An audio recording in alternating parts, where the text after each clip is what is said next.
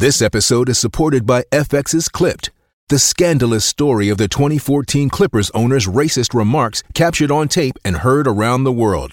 The series charts the tape's impact on a dysfunctional basketball organization striving to win against their reputation as the most cursed team in the league. Starring Lawrence Fishburne, Jackie Weaver, Cleopatra Coleman, and Ed O'Neill. FX's Clipped, streaming June 4th, only on Hulu.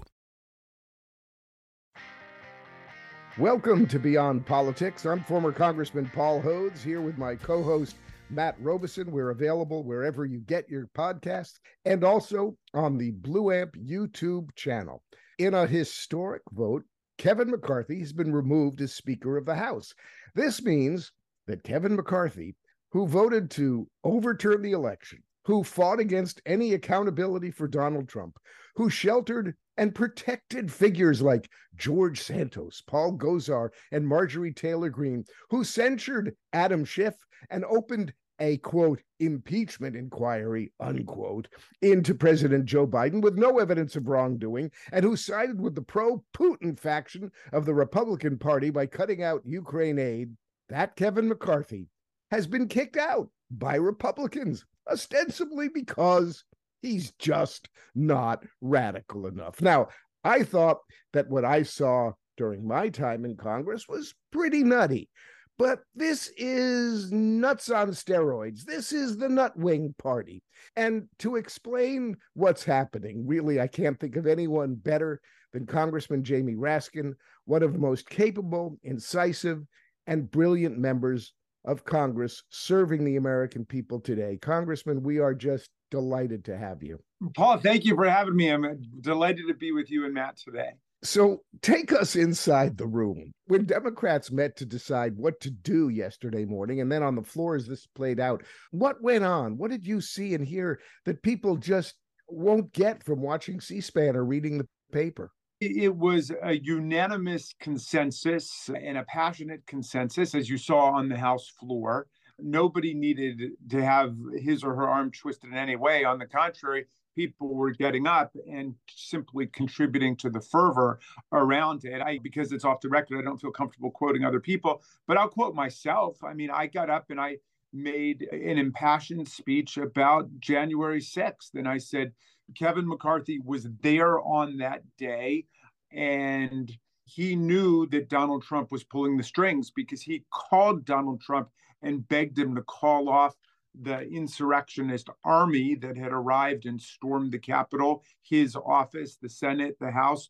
attacking the police officers and chasing Vice President Pence. And he asked Trump to call it off, and Trump wouldn't do it. Said, I guess they just care more about the election, fair elections, than you do, Kevin. And yet McCarthy refused to do what Liz Cheney did, who was the chair of the Republican conference, which was to vote for impeachment. He refused to do what 10 other Republican members did. He said instead he would just look for an investigation. And yet when we came to negotiate an investigation, he advocated an independent 9/11 style outside commission with 5 Republicans, 5 Democrats, equal subpoena power, equal staff. And even though we were in the majority, we agreed to that. Benny Thompson agreed to that for the Democrats. And he pulled the plug on the whole outside commission idea because Donald Trump vetoed it, saying he didn't want any investigation at all. So then when Pelosi went forward to create an independent House Select Committee to do it with, again, equal numbers of Democrats and Republicans, he did everything he could to block that and lobbied against it on the House floor. And when we created it anyway, then he appointed Jim Jordan, who was a central participant in the attempted overthrow of the 2020 election, to the committee. And then when we subpoenaed McCarthy to get him to testify about his involvement and what he saw and what he knew, he refused to comply with a congressional subpoena.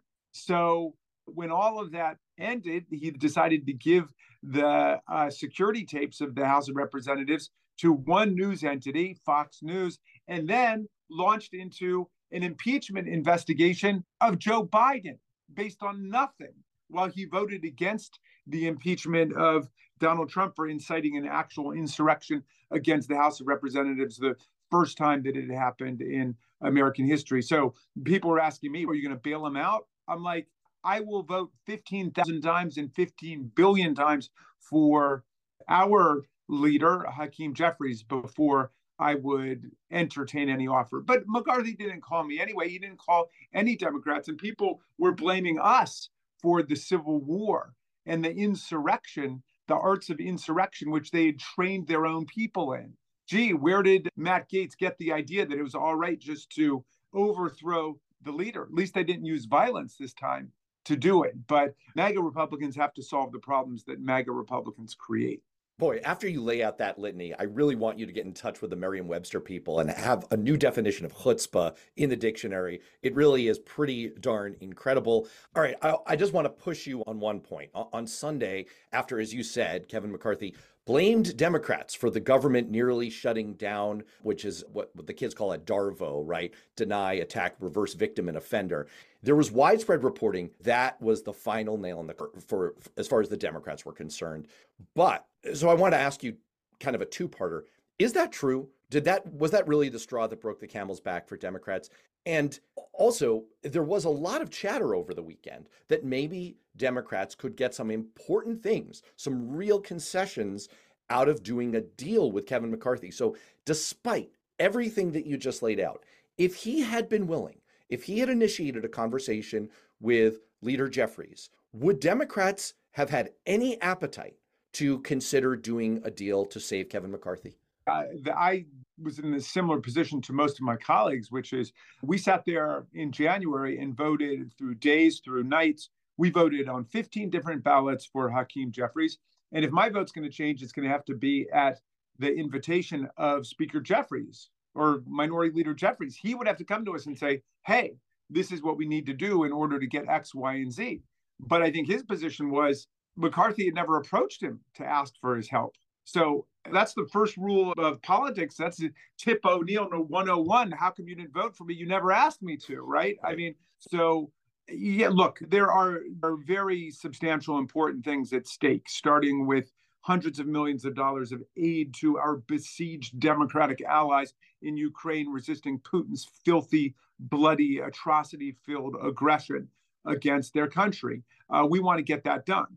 We know that there's a commanding majority in the Senate to get it done. We think there's a very big majority in the House to get it done. Every member of the Democratic caucus and certainly dozens, if not more than 100 Republicans still support it, who have not yet swallowed Donald Trump and Vladimir Putin's propaganda and disinformation, which have shaken shocking segments of the Republican Party. But still, it's not everybody over there. So we know we've got a majority on our side. So at the very least, we'll be able to do a discharge petition to get a bill out and put it on the floor. But there's lots of different ways we can make that happen. Bottom line is, I think all of us, nobody was psychologically predisposed to want to vote for Kevin McCarthy. It would have been a very bitter pill for most of the people in our caucus to swallow, if not everybody. But we understand what politics is like, and we were willing to do what needed to be done to get the work done for the American people in terms of the advancement of our social programs and climate work and aid to Ukraine and so on. But it just never happened. And of course, that was in keeping with everything we've seen from Kevin McCarthy. From the very first, from his election, that 15 ballot election, he was caving to the right, pandering to the right, constantly capitulating to the most extreme MAGA fanatical elements, to the point where we couldn't really tell the difference between Matt Gaetz, Jim Jordan, and Kevin McCarthy. I mean, that's just one Trump subservient, Trump mandated agenda. And then we saw that last week with shut down the government. Why did Trump want to shut down the government? Because he said that's the way to shut down these, quote, political prosecutions. In other words, he was willing to take paychecks away from more than 1 million service members. He was willing to shut down aid to women, infants, and children. He was willing to shut down the SNAP program. He was willing to shut down the ability of NIH, which is in my district, to take new patients signing up for clinical medical trials in the final stages of serious diseases like colon cancer and pancreatic cancer and cystic fibrosis and multiple sclerosis and so on. He was willing to do all of that on the off chance it would slow down his federal criminal prosecutions. That's the cult leader that they've wrapped themselves around. So the press has mostly characterized this as being all about a hard right faction, just a handful of Republicans. And in fact, in the introduction today, I talked about the nut wing party as if this is just a small faction. So now let me argue against myself. Doesn't that really miss the point by a mile? I mean, 147 Republicans voted to overturn the election. They wanted this sham of an impeachment inquiry, which is only helping Trump. Almost half of them voted to shut down the government 4 days ago for no other reason than Trump thought incorrectly that it might slow down his various trials. He's facing 91 felony counts in state and federal courts. Isn't it fair to say at this point that this isn't about some fringe? It's really about the core of the Republican Party, that this is who the Republican Party is. This is what they've become. Yeah, I mean, the fringe has devoured the core. The extremist fanatical elements that they thought they could just kind of bring in for the purpose of votes with Donald Trump have actually taken over the party. And Liz Cheney is gone, and Mitt Romney is gone, and Adam Kinzinger is gone. And like the people who were profoundly conservative, don't get me wrong, and did not share my vision of America's future, but nonetheless were people who fundamentally believed in the constitutional order and the rule of law. Those people are gone. I mean, what we've got is an authoritarian party. It is an authoritarian cult of personality around Donald Trump, the kind that you see in other parts of the world, Putin and Orban and Bolsonaro and El-Sisi and Erdogan. And we know what the historical antecedents of all of those are. I mean, these people are aspiring autocrats and dictators. Donald Trump is talking about executing the chairman of the Joint Chiefs of Staff. He's openly talking about using prosecutors to go after his political enemies. He wanted to shut down the government in order to stop his prosecutions. He is the one who is orchestrating the ridiculous impeachment exercise against Joe Biden for nothing. So this is a guy who obviously doesn't have respect for the rule of law, but a party that's wrapped itself around his little finger. Let's take a break. We'll be right back. Hey, it's Matt. You may have heard my recent guest, Matt McNeil, an outstanding progressive radio host out of Minnesota, and you might be thinking, I wish there were a show like that where I live. Well, you can listen to the Matt McNeil Show streamed live every weekday from 3 to 5 p.m. on AM 950 KTNF, Minneapolis, St. Paul, or you can get the podcast of the Matt McNeil Show wherever you get your podcasts. Let's talk about that impeachment inquiry for a second. It opened with an initial hearing this past Thursday. Your point-by-point dismantling of the Republican Party on it was, in my view, masterful. It went pretty viral. We tried to help that along with our own video, which I urge people to check out on YouTube on the Blue Amp channel. You called it the Seinfeld impeachment, in that it's about nothing. And that was followed immediately after your presentation by the Republicans' own witnesses, like Jonathan Turley, saying there's no evidence here to support impeachment. It was a pretty brutal watch, honestly, and it was super uncomfortable for me. Actually, I'm going to turn this into two questions. One, did you feel a little uncomfortable for James Comer sitting next to you? He maintained a pretty good poker face, but oh my gosh, I could just see all of this kind of crumbling on him. But second, and maybe more important, is there a part of this, as you've gone after this fake impeachment inquiry, is there a part of this that stands out or hasn't gotten enough attention in your mind that we can give some attention to right now? Yes, thank you, Matt. First of all, I got to say, I felt a teeny bit sorry for Kevin McCarthy yesterday, but that just shows you I'm a liberal. I mean, I hate to see these entire life and career dreams smashed and crumbling like that, even though he had hollowed himself out and completely prostituted himself to the MAGA right. I don't feel sorry yet for James Comer because we're still in the middle of this thing. They are still perpetrating this fraud on the American people, and through Fox News, actually propagandizing their followers to believe that there's some impeachable offense out there, which there's not. And thank you for watching that hearing, which I think was a decisive 5 or 6 hour refutation, demolition, takedown of everything that they've been saying, based on 9 months of aimless fishing expedition, empty-handed wild goose chase pursuit. Nothing is there. So when you ask about what is it we're missing, one thing we're missing is kind of the geopolitics of this. Putin, who says that the dissolution of the Soviet Union was the greatest tragedy of the 20th century, which is a pretty remarkable thing to say when you rank it with the Holocaust and other genocides and other events. But so he wants to rebuild the Russian Empire and views his Alexander the Great and the czars of Russia and so on. So Vladimir Putin has always wanted to treat Ukraine like a subordinate entity, a vassal for whatever Russia wants.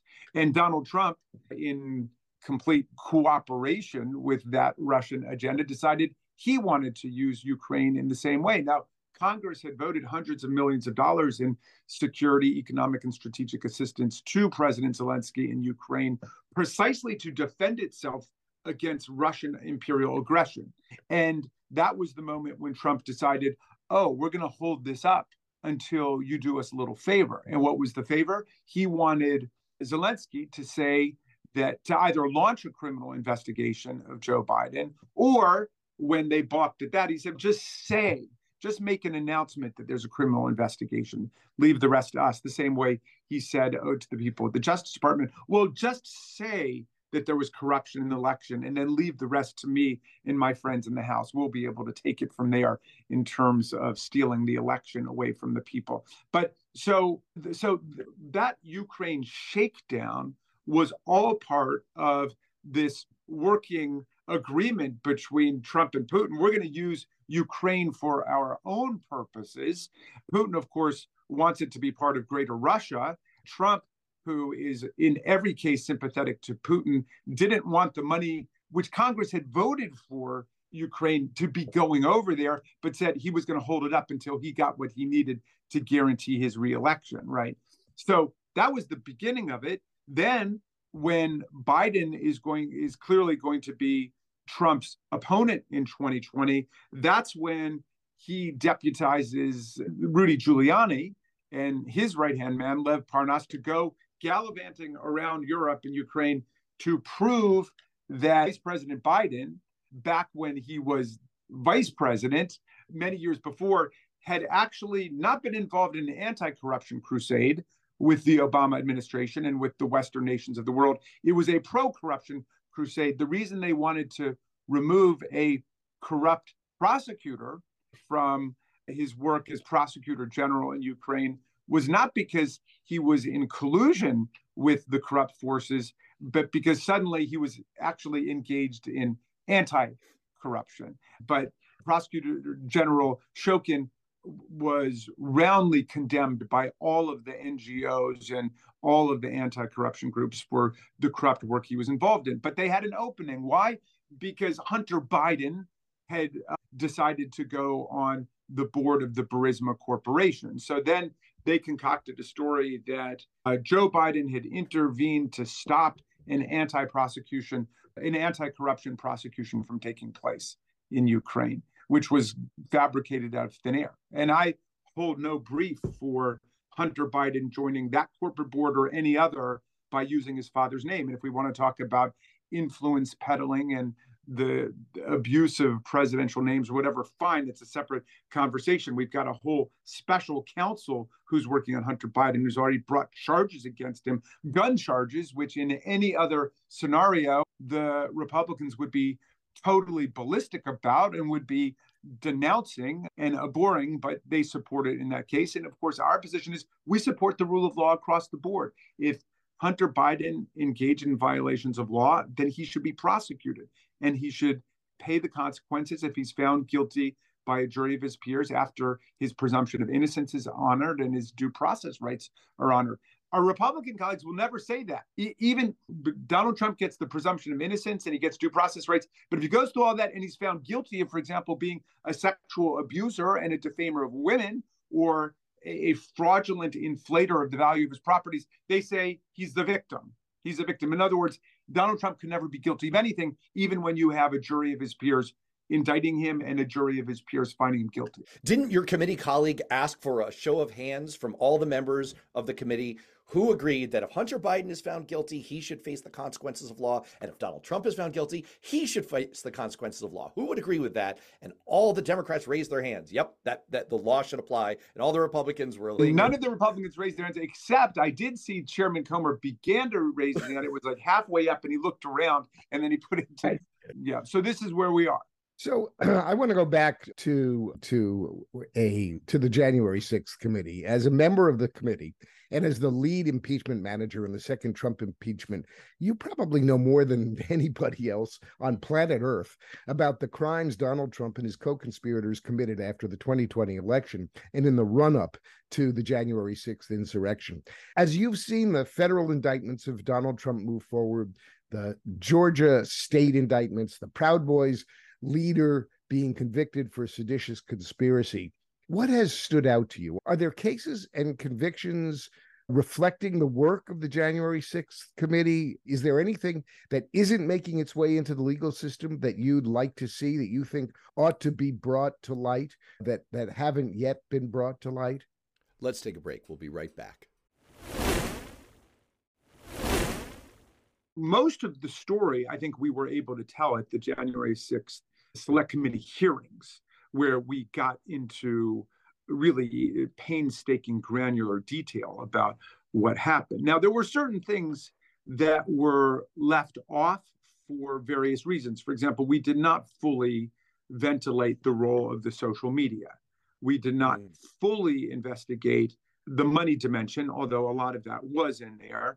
And I think that the role of organized violent white supremacy and religious extremism were understated. I think that in order to get everybody on the committee together, and there were different views, and some of it was partisan, and some of it was just ideological, and some of it was just, where people came from and so on. There were just, like on any committee, leaving political party aside, there are going to be differences of opinion. There's differences of opinions on school boards and boards of corporation, right? So there were different opinions about things, and a lot of people thought it would be too far afield to really get into the way the social media were used to propagandize Trump's followers and then to organize Trump's followers and so on. Some of that was in there, but maybe not to the extent some of us might have liked. But what was the real, or what remains the real investigative task? Roger Stone, Steve Bannon, people like that were very much the transmission belt of Donald Trump's political will to dismantle the 2020 election and to seize the presidency, and the violent extremist groups who acted as the stormtrooper vanguard of the assault on the Capitol. There was a reason why Roger Stone hustled to get out of town as quickly as possible as soon as he saw the violence explode. He basically said he was going to get the hell out of there. So obviously, you don't need to determine all of the back channel conversations and transmission of specific instructions when Donald Trump was publicly basically telling everybody what to do. You got to go and you got to fight like hell or you're not going to have a country anymore. And when theft is involved, all of the rules are off. And dozens of comments like that, where he got the message both to the extremist inner ring, but also to the tens of thousands of people he called in as extras to back them up. But I do believe that the inside political coup against the election was pretty well coordinated with the violent insurrection. And some of the key players, of course, have not spoken, have blown off our subpoenas, or like in the case of Roger Stone, invoked the Fifth Amendment more than 100 times. So haven't told us what they know. When you take everything we've spoken about here, the run up to the insurrection, all of the criminality involved there, all of the backstory that you laid out so beautifully, boy, nothing like having an amazing attorney to really lay things out for you. All of the backstory of everything that's gone on with Ukraine that was the predicate for what's now happening with this unhinged impeachment inquiry. And then, of course, the very near government shutdown that we somehow made it through 4 days ago, followed by this unprecedented historic situation with deposing the Speaker of the House. It's very clear that there is, I mean, dysfunction is sort of a nice word for it, but there's something really sick going on within the Republican Party. My concern about all this is I was interviewing some pollsters from Global Strategy Group, you may know, last week, and they were talking about their experience with talking to regular Americans in focus groups and the extent to which what regular voters hear is just kind of noise, dysfunction, and it's abetted by the media that tends to characterize things like this as government dysfunction, Congress failing to agree. How worried are you that all of this insanity will just get muddied in the media and then outright inverted on Fox News, and that voters will just come away hearing it's a lot of noise, it's a lot of partisanship, it's a lot of dysfunction, and kind of reach it's a plague on both their houses type of conclusion? And as one of the Democratic Party's strongest communicators, what can we do to make sure that? Yeah, I'm not worried about that happening. I know that's happening. I mean, that's the entire strategy of fascist politics, which is to invert reality as much as possible and then to turn everybody off to democratic politics and government. You've got to check out this very fine book written by this man, Christopher Wiley, a young guy who worked at Cambridge Analytica for Steve Bannon and Donald Trump and Vladimir Putin. And the Russians were all over it with their internet research agency, hundreds of people working to pump poison into the American social media system and our information environment. They set out in 2016 with several clear objectives. So one was to activate and mobilize really unstable and reactionary parts of the population. They put up these Facebook personality quizzes where they were trying to tease out and then identify people who exhibited 3 different traits, which they called the devil's triangle. Tell me if it sounds familiar to you. Psychopathy, Machiavelli. Oh boy. They were basically looking for people who mirrored Donald Trump. And it was 2 or 3% of the population. A lot of them were not involved in politics. Nobody ever tried to speak to them before. And they went right after them to activate them and mobilize them. Well, then they were looking for people, young African men. If we can't get them over to our side, maybe at least we can turn them off to the Democrats and turn them off to all politics. So they took the true footage of Hillary Clinton, I think, talking about super predators and saying Hillary Clinton and Bill Clinton and had a war on crime. And they talked about super predators and just bombarded young African-American men and other demographics with that over and over again. Very clever strategy. But when people say America's so divided, America's so polarized, that's not a coincidence. I mean, we have had years of info war in our social eco-media system, pumping ethnic, racial, ideological, religious poison into the bloodstream of America. So do I think that they will try to twist everything that just happened, for example, with McCarthy in the Civil War in the Republican caucus into more government dysfunction? I know they will. Of course they will do that. They'll just talk about, oh, that's Washington and that's Congress and so on. But look, we're going to expect MAGA Republicans to be MAGA Republicans. The question is, what are we doing? So I've turned my campaign into something called Democracy Summer, which is just educating high school and college age kids about the history, the real history of American politics and the struggles for change and equality and freedom and justice. And then we train them in the arts of knocking on doors and digital organizing and voter registration and fundraising and so on. I mean, that's what we need. While they're turning themselves into an authoritarian cult, we've got to be much more like a school. We've got to be about real education. And that's a tougher thing to do because we're teaching people critical thinking skills, everything the Republicans are trying to demolish. Let me just make one other point about what you said, Matt, about Ukraine, just to complete that story.